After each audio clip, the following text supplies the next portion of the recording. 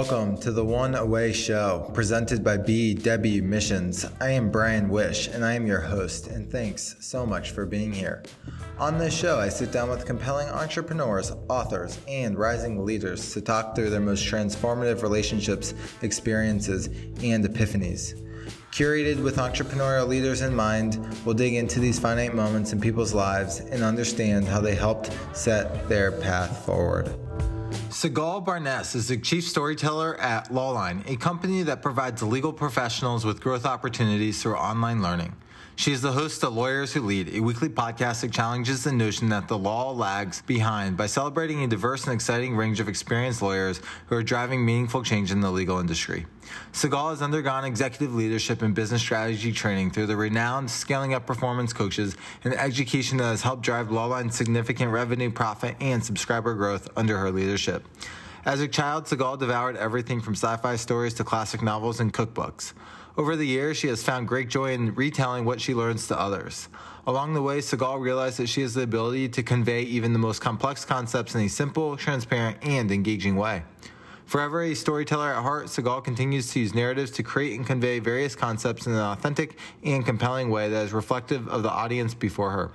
This has resulted in stronger company culture, smarter marketing methodologies, and authentic client and partner relationships under her leadership. Sigalle always keeps human connection at the forefront of everything she does.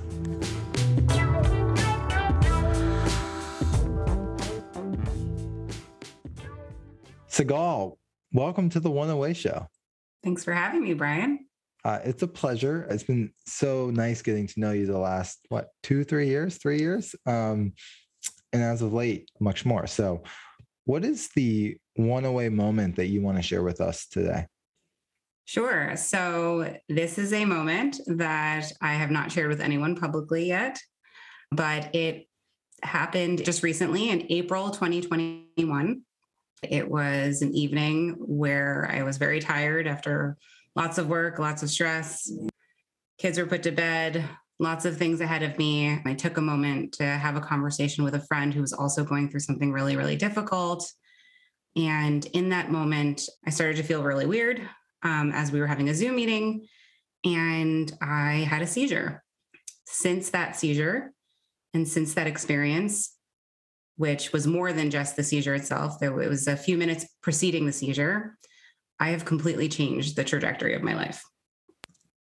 Wow. Well, thank you for sharing this publicly for the first time here. You make it very safe, Brian, so thank you. Oh, well, I'm glad you feel that way about being here. So it seems like the seizure was a major trigger moment for you to rethink things about yourself and your own life and your own path. How would you describe yourself before the seizure? Who was the Sigalle?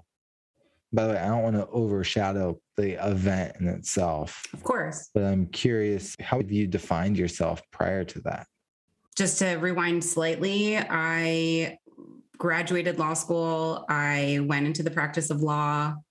I never really thought I was going to be a lawyer. I really wanted to be a writer, but was given lots of advice from my parents telling me that this is probably not going to give me the life that I was looking for financially. And so to look at something a little bit more concrete, and I could use writing as a hobby.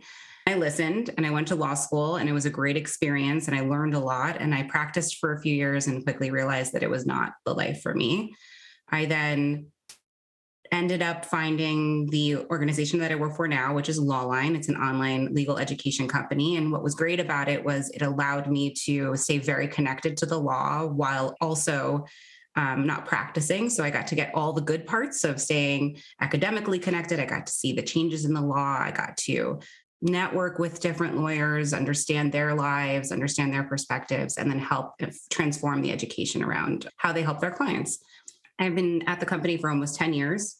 I worked my way up until I became the chief operating officer of the organization. During that time, I also had 2 children. They're 11 months apart. And the pandemic hit. And somehow I convinced myself that I could do all of those things 100%. And I worked really hard to basically take care of two toddlers at home without any help. My husband, of course, was a great help, but no other help. We didn't send them to school because we were scared during the first year of the pandemic. Run an entire company, try to understand and be compassionate to everyone in the company as they were also going through a really difficult time with the pandemic. Move the entire company remotely.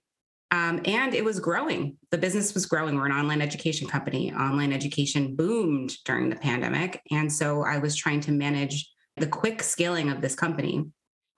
And that all culminated into a person that was both trying to do 100% in all aspects of her life and failing in all aspects. And I think that culminated into kind of the day where I had the seizure, where I just couldn't take it anymore. Wow. I mean, when you give so much of yourself to, I think, everything else except yourself, the body keeps the score, as they say, and creates maybe those moments that are life altering. On what you said, though, I mean, I want to peel a little deeper there. Do you think you were more unconsciously just moving through the script of life of, I need to do the stable job, I need to do the kids, I mean, those are great joys, but was it more of a unconscious, just, I need to do this because this is what I've been told, or have you been able to reflect on that? I have been able to reflect on that. And it's a great question. I grew up, my parents were immigrants. I grew up, first generation here in the United States. I grew up with parents who were like, there is a very specific path. You go to school, you do well in school, you go to college, you get a job. Maybe you go to graduate school, maybe not. You get a job, you make money, you get married, you have children, you continue to do really well in your profession, you become the best parent that you possibly can, and start laying down the stones for the next generation of your family. And that is not how my life went. My life took a lot of twists and turns, but I always had this underlying feeling like I was living life wrong because I wasn't staying down that narrow path. I graduated from high school. I was not a good high school student. I didn't get into any colleges when I applied because my grades were terrible. I ended up just working as a waitress, which is a fine thing, but it wasn't what I was looking to do with my life. But I worked as a waitress for a long time, and I kind of resolved myself to say, you know what, I thought I was going to go to college and I guess I'm not. And it was only after my father being like, you should try working at a temp agency. And I did. I was proud of myself on having a good work ethic. So I started a temp agency. The temp agency, I took any job they gave me. It would be like 1 day at this office, 3 days at this office, 3 weeks at that office. And I would work my best. And there was always great reviews of me. So finally, this really big client came to this temp agency. It was Siemens Corporation. At the time, they were working very deeply in silicone chips. And they put me forward for the position. And I worked in their patent law department, where I just learned very, very quickly about patent law. And that kind of set me on the trajectory to think a little bit more deeply about law school. So long story short, I wasn't a college educated person. I only then decided, let me go back to college, let me go to law school, and then the rest. But I felt for a very long time that I was failing the timeline. But you grew up in this, sounds like more of a survival type of environment with your parents being immigrants. So you saw this firsthand nature of just like, I'm not saying barely getting by, but like it's like fighter, survival mode to make it work and be able to live in the States. So to grow up, that's naturally going to shape you. Absolutely. I grew up in a predominantly like white town in New Jersey. And it was fine, but I am of Israeli and also Tunisian origin. And people would be like, where are you from? Like, what are you like? I was very different, and I didn't understand why. People didn't understand why I was eating the foods that I was eating at lunchtime. People were eating peanut butter and jelly sandwiches, and I was having like couscous and mamuma and like hummus and like all of these other things. And I was just trying to understand, how did I fit in to this world, people didn't understand that I could speak Hebrew. Actually, my first language was Hebrew. So my second language was English, even though I was born here. So I was saying a lot of English words wrong because all the English I knew was from my parents. I didn't know that you said salmon, not salmon. Like, I didn't know that. There was a lot of things that upon reflection, I didn't understand the experiences that I was having or why I was having them or why I felt different or why I felt like things were hard. And my parents were going through their own things and did the best that they could by moving me to a town they thought was good and trying to give me an education. But there wasn't a lot of guidance there and the self-awareness that perhaps we have today around parenting our children. Yeah. You were born different from the beginning and maybe kind of quite make sense of it. And let's go a little further. When you have those life-altering moments or trigger moments, for you, that was your seizure, it becomes easier, I think, to take the time to process the past. Have you found yourself in the last, 6, 7, 8 months kind of blaming yourself for certain things or maybe finding gratitude in certain things in a way you haven't expected? I'm just curious, kind of your evolution since the event. I've had a lot of different experiences since the seizure. This was actually not my first seizure. I had one when I was a baby, apparently. I don't remember. And my parents were told it was like a febrile seizure. Never had one again until I was 21 years old. I was also told, like, you should be okay. This should never happen to you again. But let's put you on some medication anyway. This was almost 20 years ago. So the medications back then were not great. Slowly took myself off of them. Didn't have another one for another 15 years. Was told, okay, that's it. You've had now 2 in your adult life. You have to be on medication forever. The reason I'm telling you this is because after that moment, I took really good care of myself. I had a child to think of, another child that was coming after that. I was working out, I was eating well. And I think what was really difficult for me was feeling like I was at least physically in the best shape of my life. I lost a lot of weight. I was feeling strong physically and still having the seizure. The hard part after all of this was realizing that I didn't have control. I wanted to blame myself, and I did blame myself by being like, you overworked yourself, you put too much on yourself. But I think also I started a really deep healing process where I realized that you can only do the best you can do. And you literally tried your best just now, and it still happened. And there is no reason to keep beating yourself up over this or anything moving forward, as long as you feel like you did the best you can do. Mm-hmm. Yeah. And it was the healing seems like it stemmed from trying to control your environment to not repeat. Maybe you're taking care of yourself. You're doing everything you could to almost like not repeat another event like that happening. Yet when it happened, it's easy to say to yourself, what the heck did I do wrong? Right. Yeah. And the thing with seizures is that I am grateful that the seizures that I have are not often. There are people that have seizures every single day, and they can't be managed with medication. In my case, I'm fine, and I shouldn't have one again, hopefully.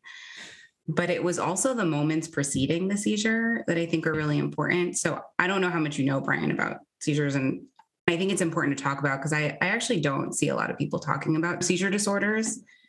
But there is an actual scientific term for the moments before someone has a seizure, which is called an aura. It's not a mystical term. It's an actual scientific term. An aura is actually a partial seizure. It's your body telling you, hey, something really bad's going to happen and you're going to have a seizure soon. Many times that people are in this moment, it could last from a few seconds to up to an hour before someone has a seizure. People experience really, really weird things. They could be anything from voices to visions to feelings of disattachment to anything in between. I did a lot of research on this afterwards because I had a very specific moment where I realized how vast the universe is and how small we all are in comparison to it, and how the things that we worry about are so unimportant in the larger scheme of it all. And this was literally the weirdest feeling that I had right before I lost consciousness. I was speaking to my friend and I had this moment. And I have actually done so much research on this afterwards where other people have felt very similar feelings right before they have these seizures. They manifest in different ways, but the message is very much the same, which is like, I saw a larger part of what this is all about. Like the curtain was revealed for a moment and I got to see it. And that, holding on to that and understanding that all the worry and the pain and the self-doubt and the fear is so unimportant in the larger scheme of things. So it's liberating. Yeah. I want to lean into what you just said. It's really interesting about the curtain kind of being pulled back to see something larger for you. And it sounds like many others. What was that for you? Yeah, it's been difficult for me to talk about with a lot of precision because it's such a hard thing to quantify in words, but I have tried writing about it a lot and I've explained it to a few different people. Are you asking like what I actually experienced? Like what did I see? Yeah, I'd love to know. So I was in a Zoom meeting with a friend and simultaneously the room kind of looked like a white room. And in front of me was a very long strip, like almost like a movie film strip that was going by. Very, very small little pictures in them. And I had this understanding that this was everything that has ever happened and everything that will happen. If you could look right, it was just as far as the eye could see. If you could look left, it was as far as the eye could see. And I remember still listening to my friend talking. She was telling me about, some things that were going on in her life that were really, really sad. And I was trying to help her. So simultaneously as this happened, and I don't even realize at this point, because your brain it's already going in the seizure direction. So I don't really know what's happening. I'm just experiencing at this point. But I tell myself, like, how do I let her know that everything she is going through is going to be okay? Because it doesn't matter in the larger scheme of things. I see it now. Like it's right in front of me. I see it. And there was a moment where I almost felt like if I had stayed in it a little bit longer, I would have known more. But then I blacked out and I lost consciousness. Wow. I know, it's crazy. And it's like, it's really hard because I'm talking about this to you in a podcast that's public. And I feel like some people are going to be like, wow, Sigalle, like that's how do you feel in this moment sharing this? I'm just curious. I feel a little scared that people are going to think like, oh, something's wrong with her. I also know that I'm not the only one that's experienced these things. And I also know that I want to shed light on the experience of people with seizure disorders that are dealing with this and trying to live their lives with these other experiences that are happening to them. And I want to normalize that conversation. Mm-hmm. And so that empowers me to keep going in this conversation and feel strong about it and not be fearful of the criticism that might come from it. Yeah. Well, that's powerful that, Brene Brown or someone, I think, talks about like the sharing of it is actually the healing, and like giving it language and naming it is actually like the liberating, where you kind of air it out. So I appreciate you sharing it openly, and I'm excited for you to maybe share it openly with your people to let them in on your own human experience. Absolutely. So, I think after the seizure, I basically resigned from the chief operating officer position. And I think a lot of people at the company were really confused as to what happened. And I think if anyone from my company listens to this, they'll have a better understanding than they did before about why I did the things that I did. I didn't really share publicly in the company. People knew that something health-wise had happened, but there was no, the confidence was kept as far as what I wanted to share or didn't want to share. Yeah. But, as we talked about before we started recording, I've come to a place where it's important for me to start showing people more of who I am and not being fearful of that, because I know that that is the way that I get to attract other people like me. Yeah.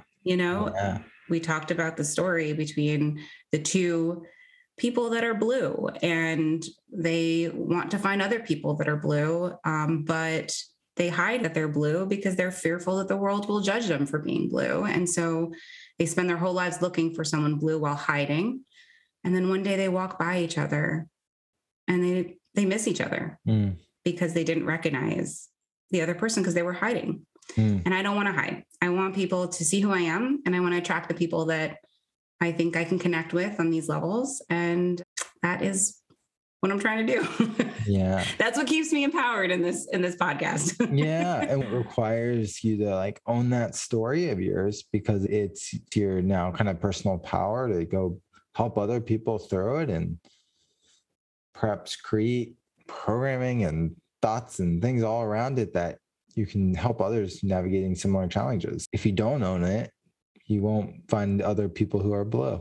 So exactly. Sigalle, you've made so many changes in your life. Obviously, it sounds like the job is one of them. I would love to know what this experience has made you change and evolve about yourself in all areas, whatever you're comfortable sharing. Sure. So, I did quickly realize that I didn't want to be the chief operating officer of Lawline anymore. I felt that I didn't have the bandwidth that I thought I had pre-seizure to be able to do all the things that I wanted to do in all aspects of my life. And so I had to prioritize. And I was given the time by Lawline, which is just one of the reasons why they're so wonderful, is I was given the time to really think about what I wanted, what my priorities were, and what I wanted to be. And I came to the conclusion after many months of thinking about it that first and foremost, I needed to feel that I had the emotional currency to give to my children and my family and my husband. I was feeling very stretched thin before the seizure, where I had taken on so many people's emotions and the things that they were going through and trying to help every single person, that when the time came to give it to my children, it was very, very difficult for me. We do not have an endless amount to give. We just don't. Just like anything, things like resources are limited. And so for me, I had to first give as much as I could to my family. And then what was left, I realized I wanted to put towards something that was for me. And that thing was storytelling. Ever since I was a kid, I have loved telling stories, reading stories, writing stories, acting out stories. When I was in college, all my electives were in acting.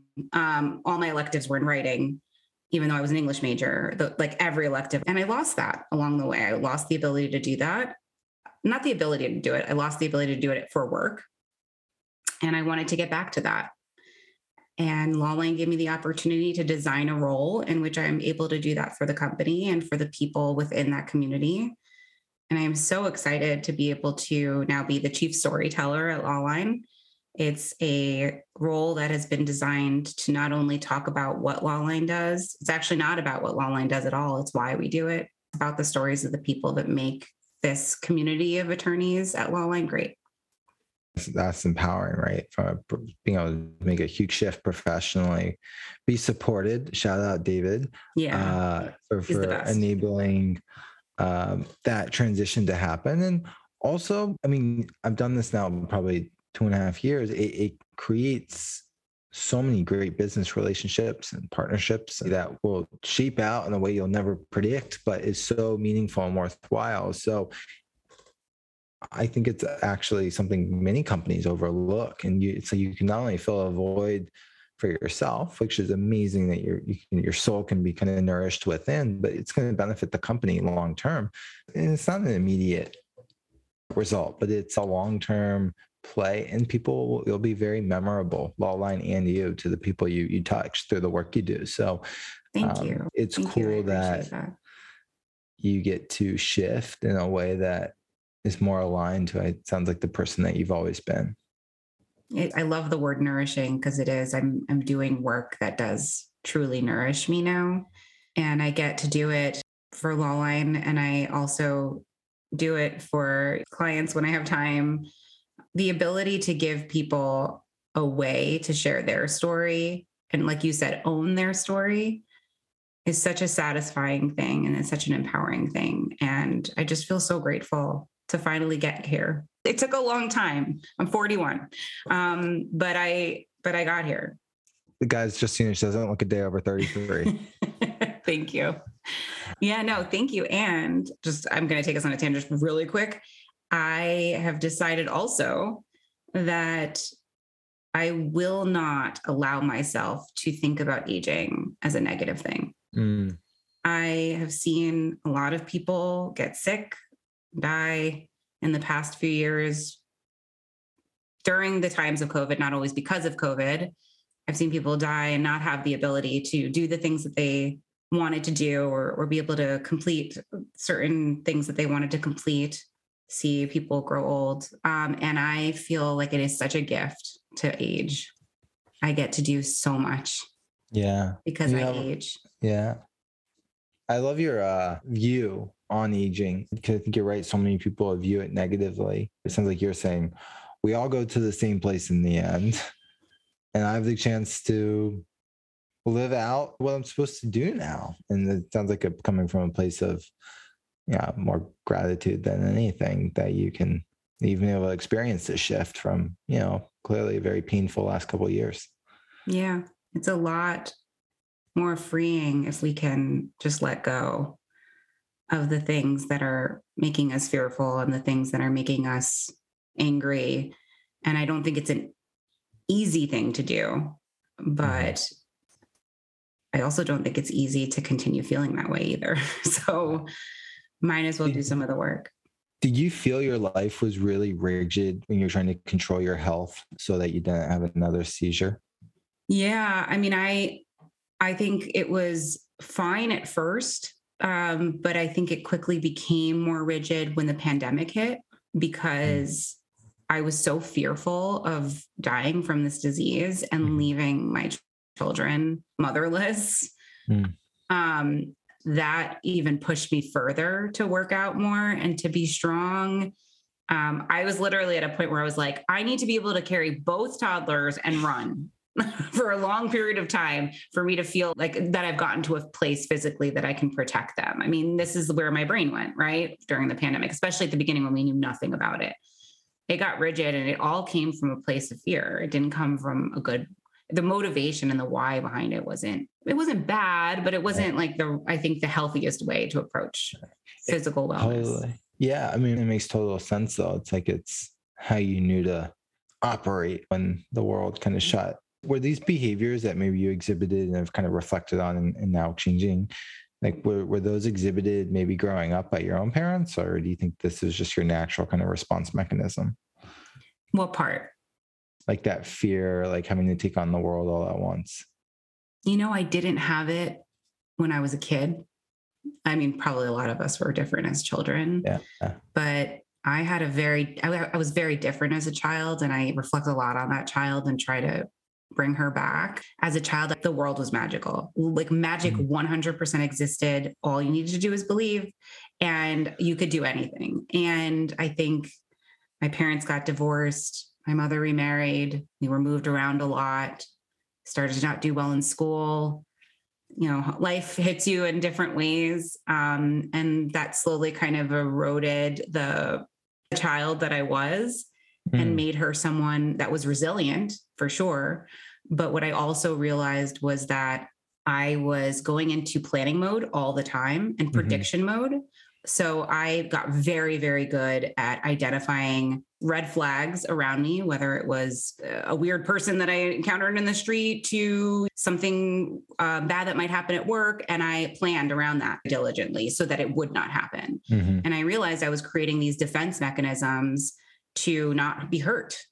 So everything around me was planned so that I could not be touched. I planned around it. I knew that this was going to happen, and I got so good at it. But the problem is that all I was doing was just planning around not being hurt.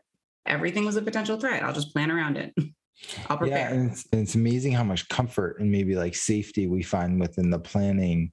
Yet, I think it can really come at their own detriment as well without realizing it. So yeah, well, you're never living in the present. You're just always planning for the future. There you go. Okay, back to the future, back to the events that have followed since. How do you think you've shown up as a better wife or mom to your kids and husband since all these shifts have taken place in your life? I think I'm still a work in progress, but I think I'm way more present now with my children. A lot of the time before that was them playing and doing things and me like looking up from the computer, looking up from my phone, great job, or giving them a hug and kiss, and then moving back, zoning in on whatever I need to do. And not really taking the moments to really see them and see how they're growing and the small things that make them happy, or really truly being the guide that I wanted to be, like when they were upset, helping them work through those emotions. And so now I spend a lot more of my free time learning about parenting and reading about it because I have that time now. I spend a lot of time telling them stories. To them, I'm like the best storyteller in the whole world. Oh, Like you have no idea. Like they're my biggest fans. Like they tell me, they're like, "Mommy, you really can tell stories." And I'm like, "Thank you." I've basically done what I needed to do in this life now, as long as they think so. Every night we tell stories. Every night I bring them into the storytelling. So it'll be like, "Once upon a time, Brian, you had a really amazing horse. What was that horse's name?" And slowly they get to start telling more and more of the story to me. But what I also found was that I was able to get them to memorize things that I thought were important, like our address, or the state we lived in, the country we lived in. Like we have a story that keeps going where we start with a rocket ship and we go into space and we look down and we see the planet Earth. And then we go back down because we want to go back home, and we go to the United States of America, to the state of New Jersey, to our town, to our street. And they're able to now tell anyone. I mean, sometimes they tell too many people our address, but like if they get lost, they know where to go. And also, they're enjoying the story along the way while they're learning. So I've been really, really enjoying that. That's so cool. It's like your kids are your own test subjects, but also you can grow and nurture and develop them and have them take part in something you really care about. So that's pretty cool. It is. And Neil Gaiman actually said this. I don't want to take credit, but Neil Gaiman said that a good story when you tell a kid a story and you stop in the middle and they say, "What happens next?" Right. And so that's what I try to do all the time. I try to get people to ask, "Well, what happens next?" So this is fascinating to me. And giving your new role and that passion that's always been within you, what do you think are the components of a good story? I mean, if you had to break down a science of what makes a great story, I mean, what ingredients would you say are necessary components? There's so many formulas out there. What I've found is there's always has to be a person or an individual or a thing that the reader has a stake in. You have to figure out how to get the reader to have a stake in that person. And usually the way that you do that is you show some sort of vulnerability, something where they're not perfect, that they are trying to figure out things just like the reader, and bringing them along on how they figured that out, and giving the reader the tools and the ability to apply what they've read into their own lives, even if it's not the same exact experience. So, for example, I read a story when I was little and I take it with me to this day. And it's like this complete sci-fi story about a whole bunch of people that go to Mars and they find like all this stuff that's very dangerous. And within that story, they learn about how to fight back against an evil and how to take the trauma from that evil and be able to heal themselves along the way. I read it as a kid. And one of the things that I've done is I've actually gone back to the story. It's called Season of Passage, by the way. It's by Christopher Pike, who is a young adult writer. I love him to death. I've read every single book he has ever written. And to this day, I still go back to that story within the story. And I read about this woman that overcomes these like terrible people on Mars. And it's like, I'm not fighting aliens, right? But like the ways in which she thought about like her experience, the ways in which she fought, the way she like gathered her strength, like those are things that I still take with me to this day. And I still think about this character. That's so cool. I mean, I love what you said about like making the listener have a personal stake. And then like, okay, then opening them up with some vulnerability and then kind of letting the plot unfold. And of course there's a million formulas, but this is the Sigalle formulas. That's all that really matters. So Yeah, and that's there's a lot of cool. different ways to achieve that, right? I mean, Right. some people will tell you you got to hook them in from the beginning, right? And I think that's true. I mean, you got to get people from the beginning. There's got to be that first line or two that really kind of gets people to stop scrolling or stop or not continue on. But at the end of the day, it's got to be substantive. It's got to be real. It's got to be vulnerable. And only then will people recognize its authenticity and continue reading it and take something from it. I believe you have to be able to give the reader something to take. You're giving a gift when you write. You're giving them something that they can take with them, whether that's a laugh, or whether that's a cry, whether that's the tools to get through something that's difficult for them. Whatever it is, I almost look at it as like a tangible thing when I think about it. What gift am I giving to the reader for taking the time to read this? Yeah. No, that's great. It's great you have that perspective and outlook, right? Because you can be creative, but you can be valuable to the people listening or reading or watching. So yeah, that's really cool.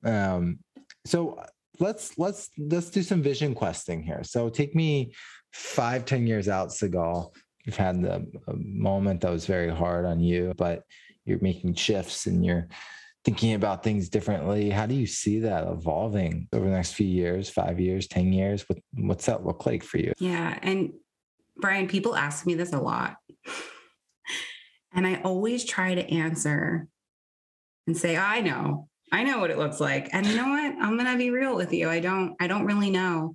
And for the first time in my life, I am taking a minute to just explore and discover. I, for so long, have needed a plan, and for so long have planned it out. And it has worked for me in many ways. I've had a very successful career. I've done a lot of things that I'm very proud of. But now, for the first time, I think in my life, I am in a very wonderful position in which I can just take my time and explore. I get to explore this role. I get to focus on my writing more. I get to refine my content creation skills. I get to learn from others.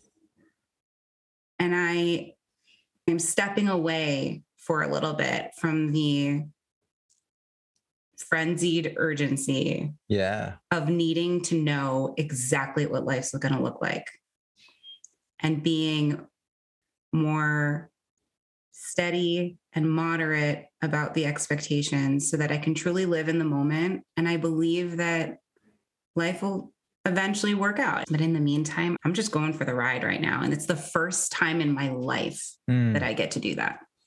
Wow. Well, I know how powerful that is. I wouldn't have been able to tell you that a year ago or relate to that. But I think it's life-changing that you're giving yourself the space to discover, explore, feel into, without the I need to have X by Y and needs to look like this. And you might have loose ideas or big visions, but you're like, you don't need to hyper plan your way to it. And you're going to give yourself the freedom to let it shift in a way that feels right for you. Which I think is so cool. Yeah. And I mean, I know that you and I have talked about this before, but I wrote a LinkedIn post a few months ago that was talking about that if we're lucky, life is long. You know, people always talk about how life is short, but actually, if we're lucky, life is long. I mean, you can live 70, 80 years. That's a long time. I'm 41. I feel like I'm old, but I'm not, right? If I'm lucky, I have at least 40 years left of my life, maybe 50, maybe 60, who knows, right? It's a long time. It's like a whole nother double the life that I have now. I get to do as much as I possibly can. I can live many lives. I can do many things. As long as I am feeling happy with those decisions and I'm feeling fulfilled, I just do not want to feel like it's necessary to follow that linear timeline anymore. I don't feel that it's necessary to follow any formula that people set out as like the key to happiness. I'll know it, I'll feel it, and I'll follow it now. And I'm just really excited about it. I'm just really excited about focusing on all the different things that I can be. and trying out all the different things that life has to offer. And then if I want to stick with one and I want to do it for a long time, awesome. But I don't have to. Well, that's great to give yourself that flexibility on your own journey. And doing it sounds like you're doing it for yourself, which is great. And I couldn't be happier or more excited for you for thank you. What's ahead. So I want to close on a few just final questions, and we'll tell people where to find you and all the things. These are going to be more quicker, punctual questions that they're just coming to me. Okay. If a stranger on the side of New York or street of New York asked you for advice on life, what would you tell them? It's never too late. Whatever you think you want to do, it's never too late. Awesome. Okay. Your favorite quote?